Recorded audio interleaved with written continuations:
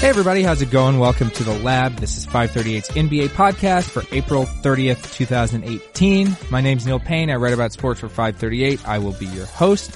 I'm joined in studio by my fellow 538 sports writer, Kyle Wagner. Hey Kyle. Hey Neil. Our other usual co-podcaster, Chris Herring, is still away, so we're just going to keep talking playoff basketball. We're going to do a few belated previews for the series that are just getting underway, and also break down what we've seen so far, talk about some series that haven't started yet. But first, Kyle, let's do some of our usual quick takes. I guess we really only have one series to do a quick take on. It's the one we previewed at the end of last week, and they've already played game one. That would be the Warriors and the Pelicans. Didn't really look like much of a series in game one, at least. The Warriors rolled by 22 points. They ran away with it after dropping 41 on New Orleans in the second quarter alone, and that was without Steph Curry, who should be back for game two. Kyle, is there reason to think that this is going to be a much shorter series potentially than we thought initially after that game one rout, or is it too soon to say, do you think? I mean, there's a big reason to think that, which is like what happened in game one. We did a lot of hand-wringing over this series, being like, oh yeah, like if Steph misses the first two games, if he misses whatever, looks like he's come back for game two. But even in this first game where the Spurs had a lot of success overloading on Durant and Thompson, but they were able to kind of stay with Draymond and like, but in this first game, Draymond was in the starting lineup playing center. And it just looked different. And so, like, the Pelicans, who had been trapping the hell out of, like, C.J. McCollum and Damian Lillard, now couldn't do that because, the big that was, out there creating off of that was Draymond Green. And Draymond Green had 16, 15, and 11 and looked a lot more like the Draymond that, was winning championships. Even hitting some threes, which was, nice to see. Yeah, Draymond in that game was probably the Warriors' best overall player by a pretty good margin. According to NBA Advanced Stats, he did 25% of the positive actions by either team while on the court. And keep in mind that that's a number where it adds up to 100 for both teams. So the average player does 10% of the good things while on the court. Draymond did 25% of those. And then you got 15% from Kevin Durant, 13% from Klay Thompson. And it was kind of off to the races at that point. Yeah, the other thing is playoff Rondo was such a big thing coming into this. Rondo did not have himself a good game. Well, he does deny that playoff Rondo is a thing, so... Yeah. Well, the thing is, I mean, he didn't have to face defense like he had with... So Draymond switched onto him a bunch of times and kind of played the old Tony Allen defense of just being like, okay, Rondo, if you want to go do this thing... Dare you to shoot it. Let me see it. Otherwise, I'm going to be down here doubling on Anthony Davis. And so, like, it just kind of... threw the whole thing out of whack. So like maybe they can, shake out of that. Like typically, that kind of defense is either a series long thing or something that's figured out pretty quick. So I think we'll see pretty fast if, they're going to be able to play Rondo like that the whole series. Yeah. And granting that this was kind of a colossal blowout, it's got to be a little concerning for New Orleans that with Anthony Davis on the court, they gave up 127.1 points per 100 possessions. That obviously can't continue, or it's going to be a really short series for the Pelicans. Okay. One more quick take. Let's talk about what else the Oklahoma City Thunder, they lost to the Utah Jazz last week, ending their season and ending really this big three experiment potentially that they put together. Kyle, what are your thoughts in the wake of this very odd Thunder season coming to a close?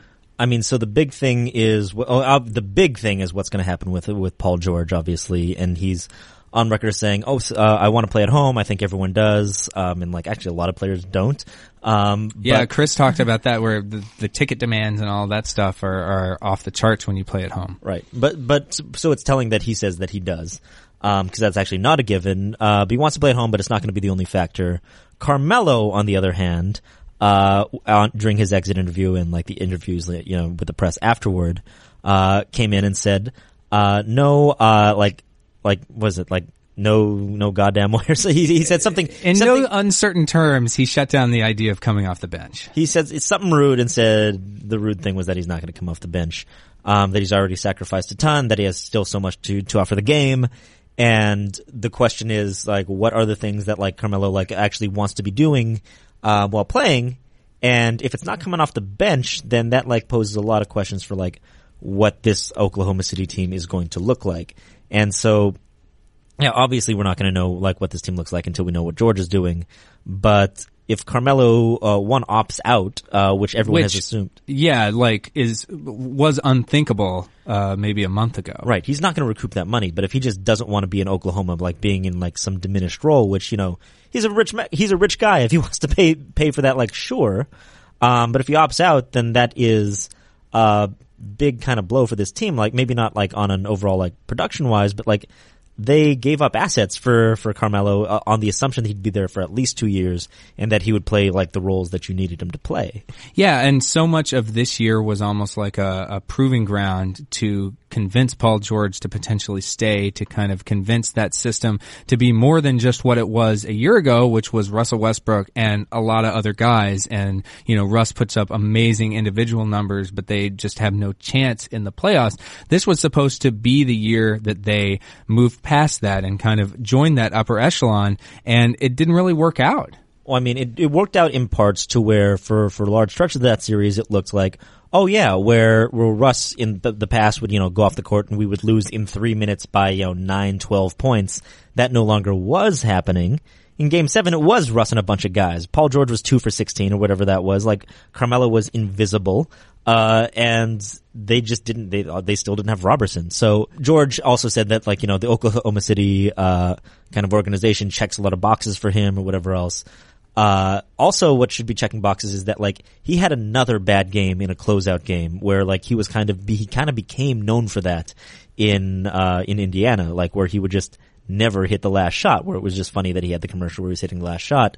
So I don't know, like, he's got Russ there where, like, Russ has just shown him he's going to put up 46 in a game where, like, you really needed all 46 because Paul wasn't giving you that. It might be this is totally just speculation. Some self-knowledge might be there of this was a group effort losing this thing. It's not just, the Thunder being sorry and I'm going to take my talent elsewhere. Okay, let's move on to the rest of the second round. Looking forward to the series that we haven't gotten a chance to discuss yet, whether it's a preview or kind of a quasi-preview for ones that have already started. But first, we're going to hear a word from our sponsor. Are you hiring? Every business needs great people and a better way to find them. Something better than just posting your job online and praying for the right people to see it.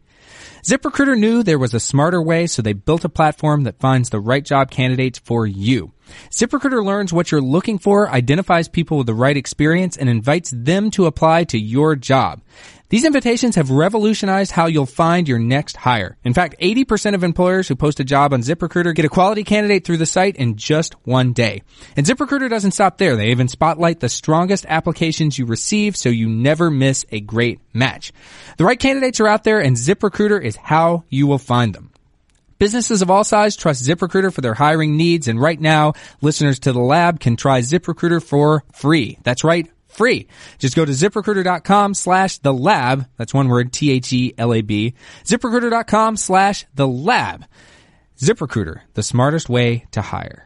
All right, let's talk about the series that we have not dived deep into yet, and we'll start with a series that is already underway. That's the Rockets and the Jazz. They played Game 1, and Houston won pretty easily, 110-96.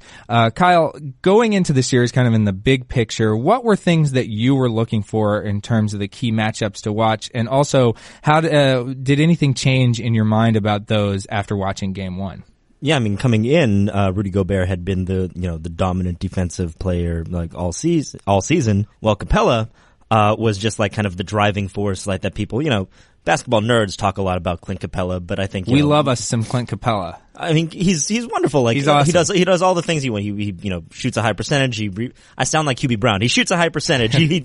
But he does, and he also does, the thing that like I, kind of value a lot. I've talked about this season, which is finishing the lobs, which the lobs are such, high percentage shots that, specific, players just kind of unlock for you, both the ball handler and your rim runner. And I love any 6'10", center who will do a Euro step. I just love that. Yes.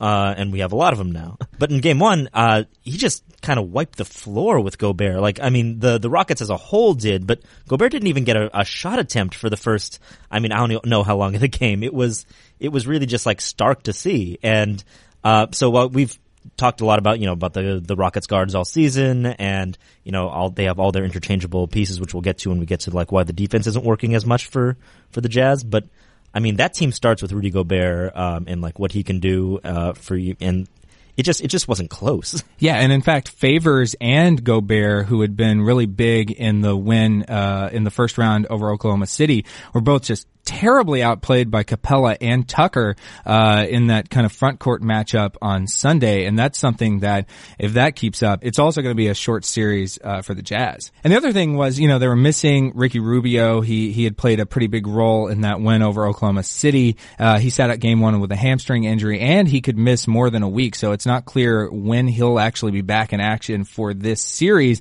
And I think all of those players around Donovan Mitchell not really playing to the same level that they had in the first round kind of hurt him. His shot quality didn't really change, but his shot making was down. This is according to Second Spectrum, which looks at, based on, where you shoot from, the proximity of defenders, et cetera, how much we think you would make, or an average player would make, based on your shot selection. Mitchell's shot making was down 10.8 points of effective field goal percentage in this game one relative to what he had done in the first round against Oklahoma City. Yeah, I mean, that goes into, Rubio just not being there to, create those magical Rubio possessions where with Rubio passes, and almost every point guard is going to, make their teammates shoot a higher percentage when they, catch and shoot, whatever. That's just the nature of the position, the nature of what the role is. But what Rubio does that's special, and Chris Paul is good for this too, is there's almost never a gather. It's always almost in stride, right where you want it. And that has just a small effect of not just creating better shots, but creating more shots where you can't get a shot off if you have to, come down, collect, and, like a big man thrown out of the post. A lot of times there's going to be a longer collect. You have to, reach down to pick it up off the floor, jump up a little bit. And when you don't have to do that, so it's not just creating better shots, it's just more of them, which is a thing that this Jazz team struggles with. Yeah, it just buys you more time and space, which people always talk about as being sort of the key factors. And speaking of which, I mean, James Harden is one of the best, if not the best, at creating that time and space for himself with the step back threes, and so forth. And he had himself a game in game one. He opened yet another series with a 40-plus point game, and he actually made as many three-pointers by himself as the Jazz did as a team in that game, which was not new for him. It's the fifth time this season that he has hit as many or more threes than his entire opponent combined in a game this year, according to our friends at ESPN Stats and Information. And so the Rockets look pretty unstoppable, especially in offense. They're 5-0 this season against Utah. They've won those games by an average score of 115-98. Not especially competitive in the season series either. So is this just a bad matchup for the Jazz? I mean, the Jazz are a defensive team. If they do have flaws defensively, it does seem like they kind of slot right into the strengths of Houston, particularly in terms of three-pointers. Yeah, they give up a lot of three-pointers during the regular season. They've continued to give up a lot during the postseason.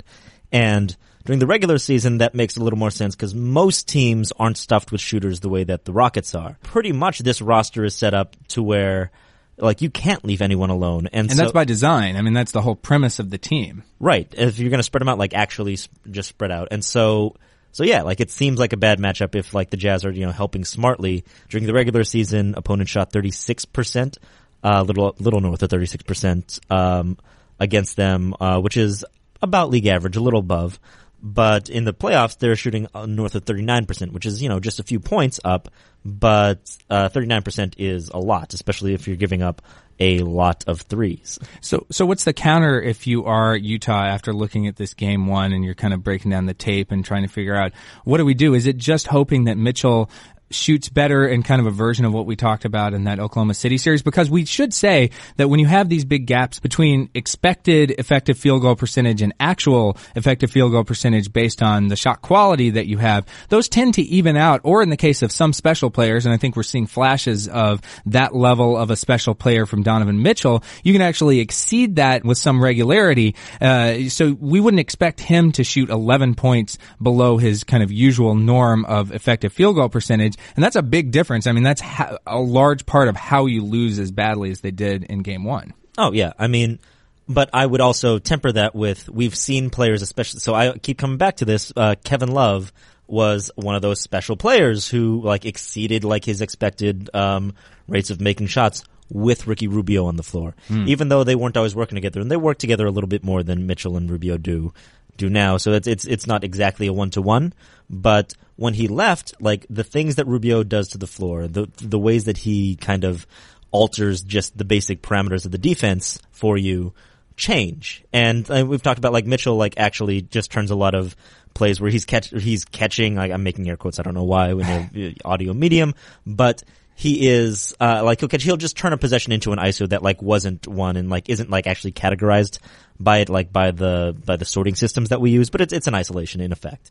And so that's why a lot of times that he'll look a little less effective on stuff than he really should.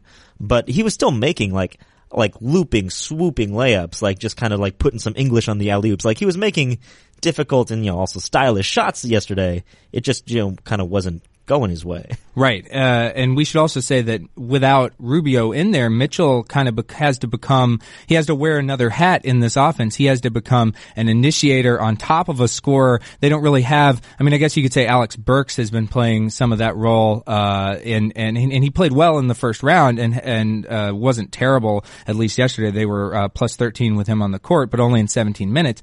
And so, you kind of ask even more of this rookie that has been doing so much and kind of playing above his pay grade so far in his career, but it might be too much to ask of him at this stage of his career to also have to set things up. Joe Ingles is having to kind of play a little bit of an initiator role too. That's sort of none of those roles are ideal, and it is kind of amazing how a player like Rubio, who a lot of us sort of wrote off or kind of underestimated going into this season, can be so crucial to a team that has looked as good as the Jazz looked this season. Just like his absence alone can kind of take away more than you might expect. Okay, so before we leave this series, I'll ask you to make a pick. It's a little weird. We've already seen game one, but just for consistency's sake, what is your pick in this series officially, Kyle? So like you would like, man. We got to do it. We got to do it. I think it's contractually obliged that every NBA podcast must go through this song and dance. We're no different. Man. So the thing is, like, you don't want to overreact to game one. Like, that can look drastically different. You would assume Gobert's not going to have another game like that. But that just happened. Like, we have, like, that to go on, and that's all we have to go on. So, it feels like with that as the game one, it feels like a 5-game series. But, a lot of series last round, every round feels like it's like, a game one happens and we forget like how a playoff round works. Yeah. So if Utah wins game two, we're talking about this completely differently. Yeah, it does change things. And they, there's a reason they always say that cliche about, the series doesn't really start or you don't really learn anything until one of the teams wins on the road. But we should also say, we beat this drum throughout the entire regular season. The Rockets on paper, statistically, by all of the metrics that we traditionally use to gauge a team, are a special team in the same class as, the Warriors of a few years ago or, some of the other great teams, the 96 Bull, it's verging into that territory. So maybe it's not even so much about the Jazz still as just this is what the Rockets are going to do this season and this is a special year for them. So I wouldn't be surprised. I'll make my pick and I'll say the Rockets win in 6. I wouldn't be surprised though if it was shorter. Okay, let's put aside the series that has already started and look ahead to the ones that have yet to play game one, at least as of this taping on Monday morning. But first, let's hear a word from our sponsor. Style. Some of us have it, some don't. I'm probably in the latter category. But just because a sense of style seems elusive doesn't mean it's impossible to attain.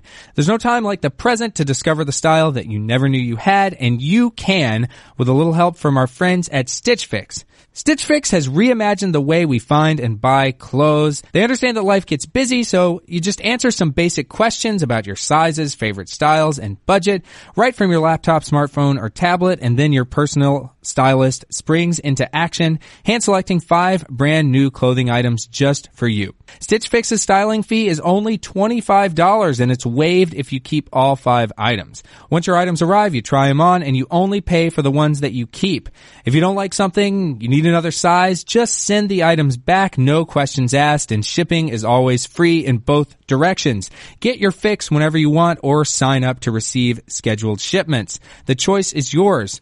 Hurry to StitchFix.com/thelab to get started now. That's THELAB, one word. You can keep all 5 items in your box and you'll get 25% off your entire purchase. That's StitchFix.com/thelab. StitchFix.com/thelab. And now, back to the show. Okay, let's talk about the Eastern Conference semifinals, specifically Toronto and Cleveland. It's going to be the Raptors and the Cavaliers for a third consecutive season after the Cavs held off the Pacers in Sunday's Game 7, advancing to the second round. This one is really a fascinating / frustrating matchup to kind of break down or discuss. The Cavs have won each of the last 2 playoff matchups. They've won by an 8-2 margin. And so on the one hand, you ask, well, why should this year be any different? Kyle, why should this year be any different if you're the Raptors and looking to kind of get revenge for the past couple of years of playoff losses against the Cavs? Well, for one, the Cavs just went to 7 games against the 5-seed Pacers, needed 3 just extraordinary games out of LeBron James to do so. And the supporting cast, although we'll talk about in a second about Game 7, aside from Game 7, has just looked dead. Yeah, well, we should say, to your point about struggling against the Pacers, despite winning that series, the Cavs were outscored by 40 total points in the series, which is actually the worst point differential for a winning team in any playoff series since 1984. So it is not like they blew the doors off the 5-seed Indiana Pacers, despite having home court in that first series. And that's what's so frustrating. That speaks to the kind of confusion about this team is even when they win, we don't really learn anything about why they might be more dominant than we would expect based on their regular season numbers, which we've talked about all season as being highly unimpressive by the standards of both maybe a 4 seed, by the standards of a LeBron James team. We keep giving them the benefit of the doubt based on their track record, and it is solely based on their track record, and nothing about that Pacers series has changed that at all, that you need almost this just magical thinking and this belief that because they have LeBron and they can be unbeatable in a Game 7. I mean, he is the all-time NBA leader in points per game in career, 3-2-1, in career points per game in Game 7s. LeBron is an incredible trump card to be able to play, but how long can they keep calling on that, and how long should we keep giving them the benefit of the doubt that they can win that way? Well, it's the sound that everyone's been using of LeBron just being like, I'm burnt out, I just want to go home, I'm not thinking about Toronto, which is true. I mean, LeBron, can play, up over 40 minutes in playoff games. He was cramping up, and like he has a history of cramps, in the playoffs and the finals. Think about that finals against San Antonio. And like that's just because of how he's built. Like if you're just like that, if you have that much mass and like whatever, like just like body temperature, just heats up on the inside. Well, it would be unfair for one human to be built like that and that fast and that strong without having some kind of downside to it, right? If he has to play entire games at a time in unair conditioned arenas like the San Antonio one was, yes, then he is prone to overheating. To the point about the supporting cast, here's another stat. This is the first time in LeBron's career he has won a series without anyone else on the team scoring 20 points even once. Kyle Korver came closest twice, but like Kevin Love didn't come close. Kevin Love was 5 for 13 or 5 for 14 in this Game 7.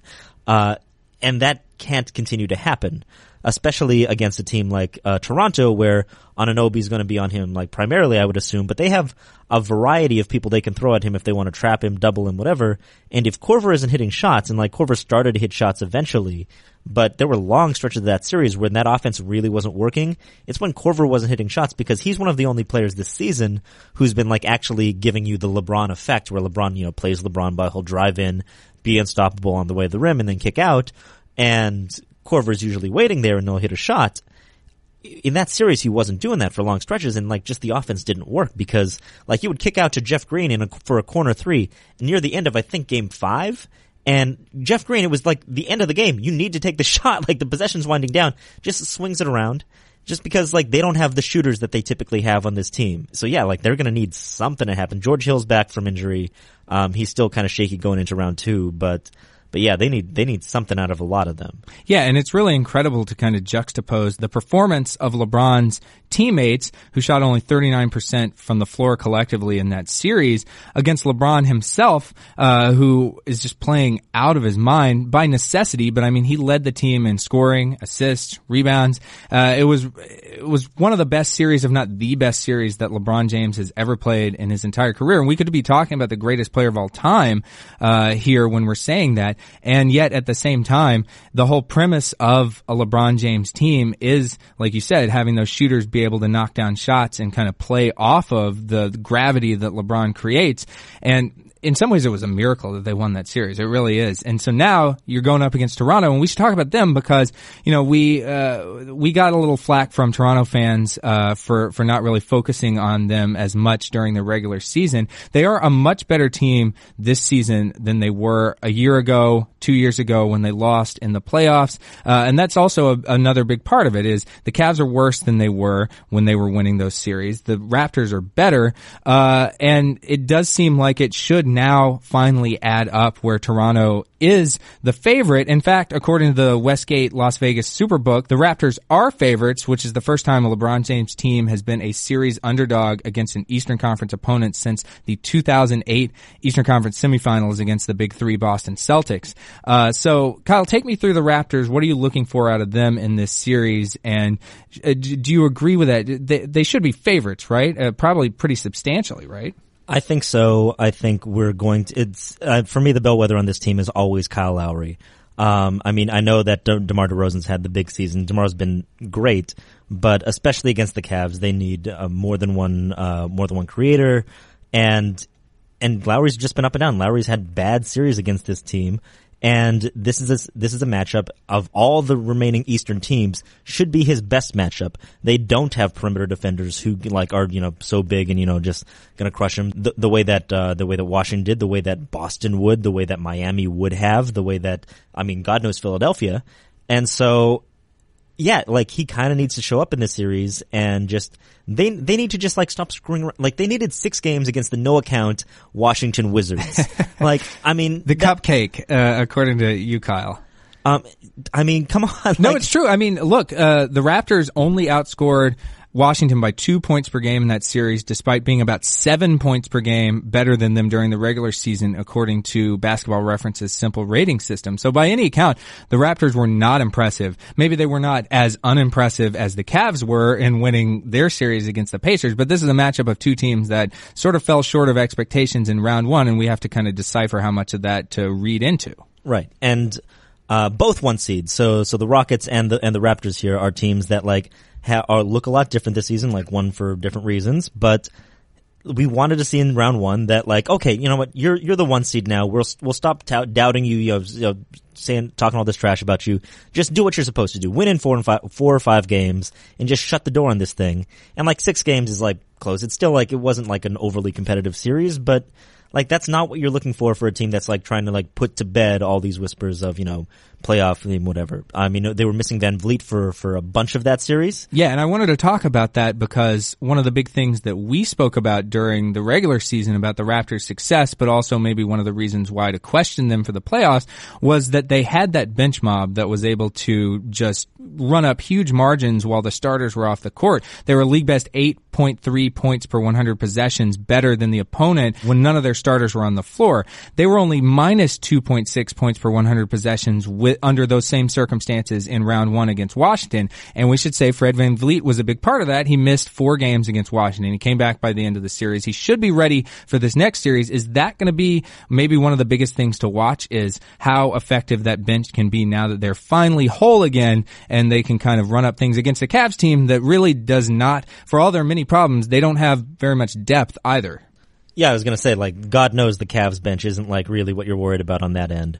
So, yeah, I mean, if Van Vliet can, you know, play to the level that he played in the regular season, that should help them out a lot. And that should, you know, change the fabric of, you know, how that team looks compared to how they did against Washington. But yeah, again, just show it to us. Like, let us see, like, you're actually like this team, because there were times in that series where, it was game 5 where DeMar would just, like, shift back into the DeMar that we've seen in past years, and the rest of the team would shift back into the team that we've seen in past years.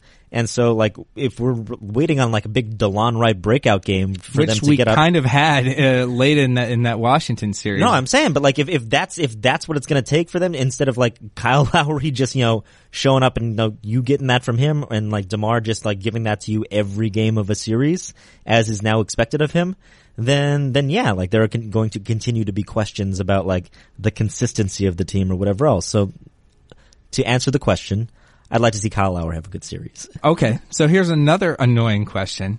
What is your pick for this series, Kyle? So here's the thing. The Raptors have home court, so that means game 6 would be in Cleveland. And you don't want to be like LeBron's going to lose a closeout game. If it goes to 7, I don't know how I'm picking against. So it's got to be 5 if you're going to pick the Raptors. Raptors in 5. This is a very non-scientific way to do this, but you know what? I'll take the bullet too, and I'll say Raptors in 5 because I think Raptors in 5 if it's got to be the pick. But if it's I mean, know. Again, we should say a LeBron team has represented the East in the NBA Finals every single year since 2011, and so that speaks to what I was talking about earlier about the track record, the kind of magical thinking, the belief that this team is going to shed all other evidence about its true quality, and because of two things, the way they've won in the past and the fact that they have LeBron, they'll magically be able to win. I just don't. This is the year I'm not buying it. And we would have said that in past years. We would have said that. But there's a difference between, last year they struggled in the regular season or they were unimpressive. And they ended up just catching fire from word go in the playoffs. And they barely lost a single game, just tore through the East in the playoffs. This year's team needed 7 games against the Pacers. This is not even, we don't even have enough evidence after one round to start to give them the benefit of the doubt again like we would have at the same stage of last year's playoffs. So I think in absence of any real evidence to the contrary, you have to kind of question whether this is going to be the year that it finally ends. All right, so let me build the case such as there is a case to be made. Number one is we have Tristan Thompson back online, I guess. He was 5 for 6 in Game 7. He had 15 points. He was the X factor of anyone, especially among LeBron's teammates in that game. He had only played 24 total minutes and scored 3 total points going into Game 7. Shows up with a double-double in Game 7. Yes, LeBron had to lift the Jenner curse or whatever's going around on that. And so if Tristan is back in some kind of fundamentally real way, which is, we saw one game of it, well, who knows? But if he is, then this is the series for it because we're walking into Valanciunas, we're walking into Ibaka, we're walking into a Toronto team that likes to play at centers. And so this can go one of two ways. This could be a thing where Toronto has, bodies in there to play their centers against, which a lot of times they get scared out of playing those guys. But also it could just be a thing where, Valanciunas is now cleared to play the fourth quarter. Valanciunas is just on the floor against, Tristan. Well, you have to have him in the game if Tristan Thompson is productive and out there. And so it could just be a thing where we have Tristan back online. We have George Hill coming back, and George Hill, can hit shots, better than God knows Jeff Green can. And we have, just kind of the team coming back online, back to life a little bit more than it was in round 1. Kevin Love might start shooting better again. He hit some shots finally in Game 7 down the stretch. The case is that the Cavs, diminished as they have been all season, were even further so throughout that series. All right, let's put that series down and talk about the other one in the East. That would be the Boston Celtics against the Philadelphia 76ers. This is the rekindling of what was a big rivalry in the 1980s. You had Andrew Toney, the Boston Strangler, Larry Bird, all of those guys. Now we're back for another round. Very different types of teams now. The Celtics, of course, are the better seed. They also have home court, but the Sixers are the betting favorites right now. Kyle, what are you watching for in this matchup? I mean, I want to know how the Celtics are going to get their points, which has been the thing for them for a while. Terry Rozier is, having good playoffs. Jaylen Brown and Jason Tatum obviously have been big, but that has been on a lot of ISOs, on a lot of Jaylen's still moving off ball a little bit, but this is against a team where you have Joel Embiid down in the middle. You have Ben Simmons, all 6'10" of him, out on the range. You have Covington. This is a long team on which those kind of drives where this has been a Boston team that hasn't been great just driving to the rim on ISOs all season. I want to see how they're going to get points because in a lot of ways this looks like the same matchup or a similar matchup to the Miami one, where there is a good defensive team that is full of guys who, like to drive to the rim or like to, run off the pick and roll like Dragic, was. And if that doesn't work, then there aren't too many options to go for offense. So I think, yes, they're going to struggle to defend Embiid. Everyone does. They're going to struggle to, keep Simmons out of the paint. Everyone does. But just how this Boston team is going to score is kind of up in the air for me. Yeah, and I'm a little interested in the Horford versus Embiid matchup because that does seem to be maybe the best way Boston can kind of counter against the Sixers. Horford was probably the best player. I mean, I guess Rozier and Horford were kind of co-best players for Boston in that first round matchup. And Horford has a tendency sometimes to kind of disappear in the middle of a playoff series, and they really can't afford that to happen in this series with Embiid. Right. And so, but here's the thing. We're coming off of a series also where Dion didn't play in the series. Dion's been out from a huge chunk of the season, so that would have changed that series. So Rozier might give you a little something different there. But Whiteside just totally disappeared in that series. He was just erased. And the question then is, was he just erased by Embiid? I don't think so. He was just well, he was struggling totally before, yeah, he was struggling before Embiid even came back. But, playing against Embiid didn't help. And so Horford has been wonderful all season. He's been keying that defense. You even wrote a story about how he was the most important player on the Celtics. I think he was. I like his off-ball screens and his incredibly illegal moving, just walking screens, that just generate so much space for that team, are important. And that's something that if you can open up space, for the team, great. But if it's a team like the Sixers that can close down space that you create in a hurry, then that kind of loses a lot of that value. It's a little more marginal. And so it's a question of are those things that Horford does to, kind of change the dimensions of the basketball court on offense and defense, are those going to matter against a team who, the Sixers, who are so long and so athletic, where they can eat up that space in a hurry, that he creates on offense and just kind of create extra space, when the Celtics are on defense. The other thing that kind of jumps out is the Sixers had a really good series in the first round out of their kind of supporting shooters. So JJ Redick was great, but also Bellinelli, Ilyasova, guys like that. They stepped up. The Celtics are a good 3-point defending team, though. It might not be as easy to kind of get those guys going. And, I'm wondering who they're going to throw at Simmons and try to kind of stop him, because that does seem to be sort of the interplay that makes the offense work. Well, I have something crazy for you there. Yeah, go for it. Talking about Horford, I mean, that's a switch that it can work. Simmons is quick and whatever, but Horford's been switching on to point guards all season. Yeah, and especially when Simmons is zero threat to pull up and shoot, it kind of makes life easier for Horford. Right, and they like to play Horford as the power forward, not the center, and so that's a switch where if Boston can arrange that, that to me makes as much sense as we're just going to put Marcus on Simmons and see what happens. Yeah, sure. But kind of the insane defense that we saw from Minnesota of just it's totally fine to leave Taj on an island out here against these two MVP guards.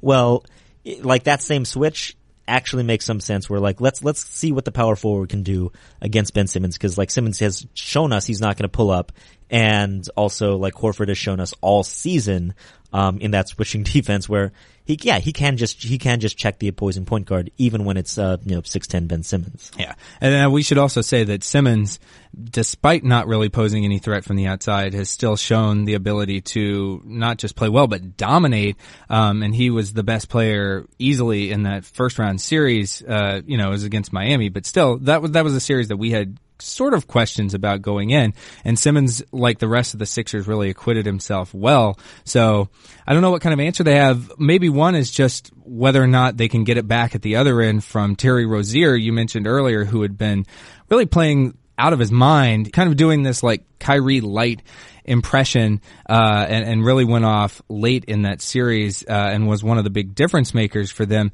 Is this something that they're going to continue to have to get out of a guy who has nice player, but probably not the player you want to be counting on to be your leading perimeter scorer in crucial games throughout the whole playoffs, right?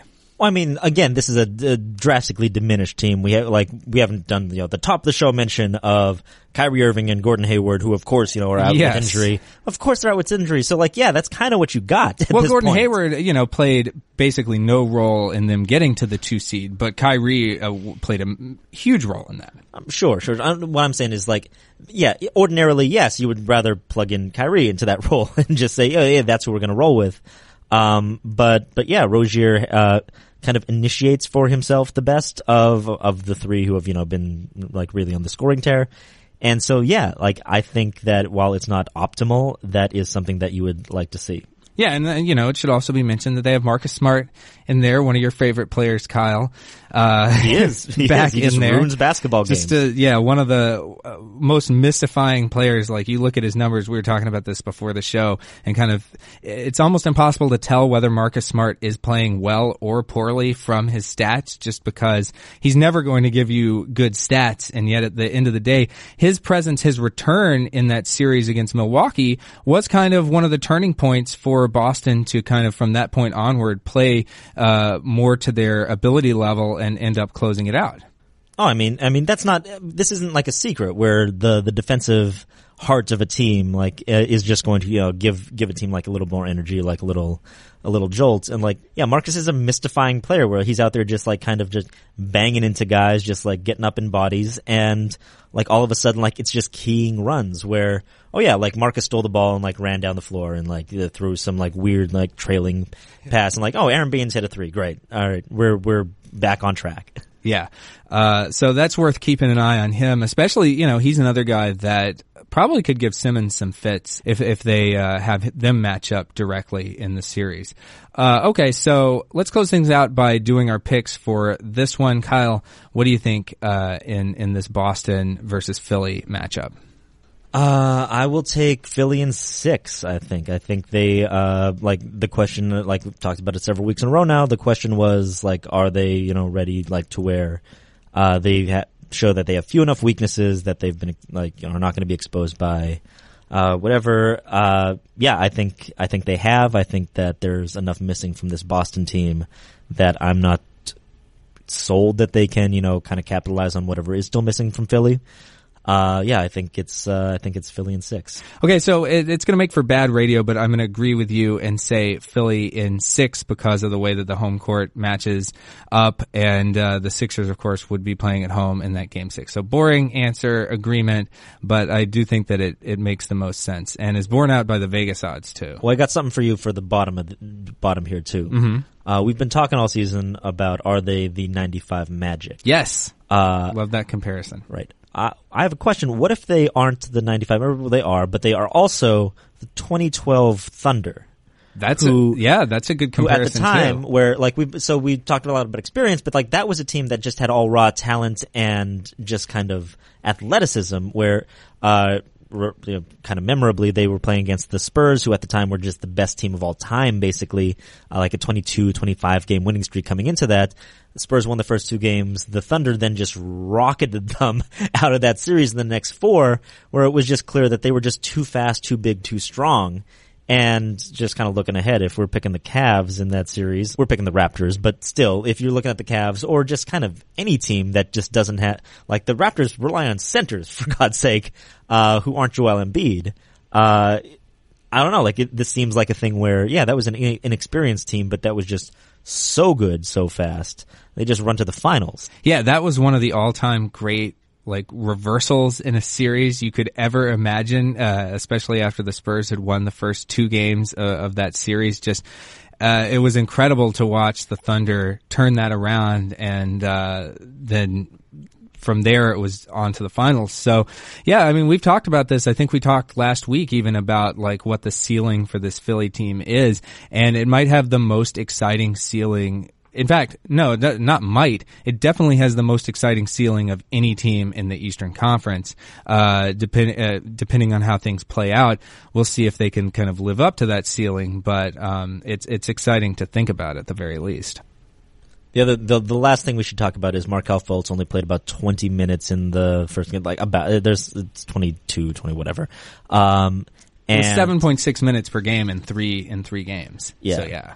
And so we would expect to see a little bit more from him, like as they go deeper into the playoffs. Maybe. I mean, yeah, based on, the regular season, it's tough to make of how much of a role, you want him to be playing, but, as we saw in some of those games late in the season, he, is more of a, he's a good player to have around, if you need it. And the Celtics seem like a team that have so many different kind of perimeter players who can do some things. They're a very balanced team, I guess, that, the addition of just any extra kind of players to throw into the mix that have talent, could be a good thing for the Sixers. Well, all the young players in this series also just kind of warp expectation to where Jaylen Brown last season, it was like a shock that he was getting playoff minutes and producing well, because that just doesn't happen for a rookie. Then like Jason Tatum this season just comes in, it's like, oh yeah, Jason Tatum is like going to be playing like he's a fourth year player already. Instantly one of the, handful of best wing players in the league. Yeah. Ben Simmons just comes in, it's like, oh yeah, I can look a little bit like LeBron, and a lot of times a lot like LeBron for long stretches. And Joel Embiid, second year, just MVP level when I'm on the floor. Sure. So we should also temper, just be like, okay, Markelle is just a rookie who missed most of the season with whatever the hell he missed it with. And yeah, so like, if he's only contributing in spots, but looks like okay, competent while doing so, that's not actually a bad result here. Yeah, even if relative to his peers, I guess you could call it, it's looks like he's falling behind. Okay, that'll do it for this week's show. We will come to you again later in the week to discuss all of the playoff things that have happened since. As usual, our podcast producers are Tony Chow and Katie Ferguson. Our podcast commissioner is Chad Matlin. Keep sending us your feedback and comments at podcast@538.com. Whatever your favorite podcasting app is, we are also there, whether it's the Listen tab of the ESPN app or on Apple Podcast, where you can subscribe at itunes.com/538. Be sure to review and rate the show wherever you find it. It helps others discover the program.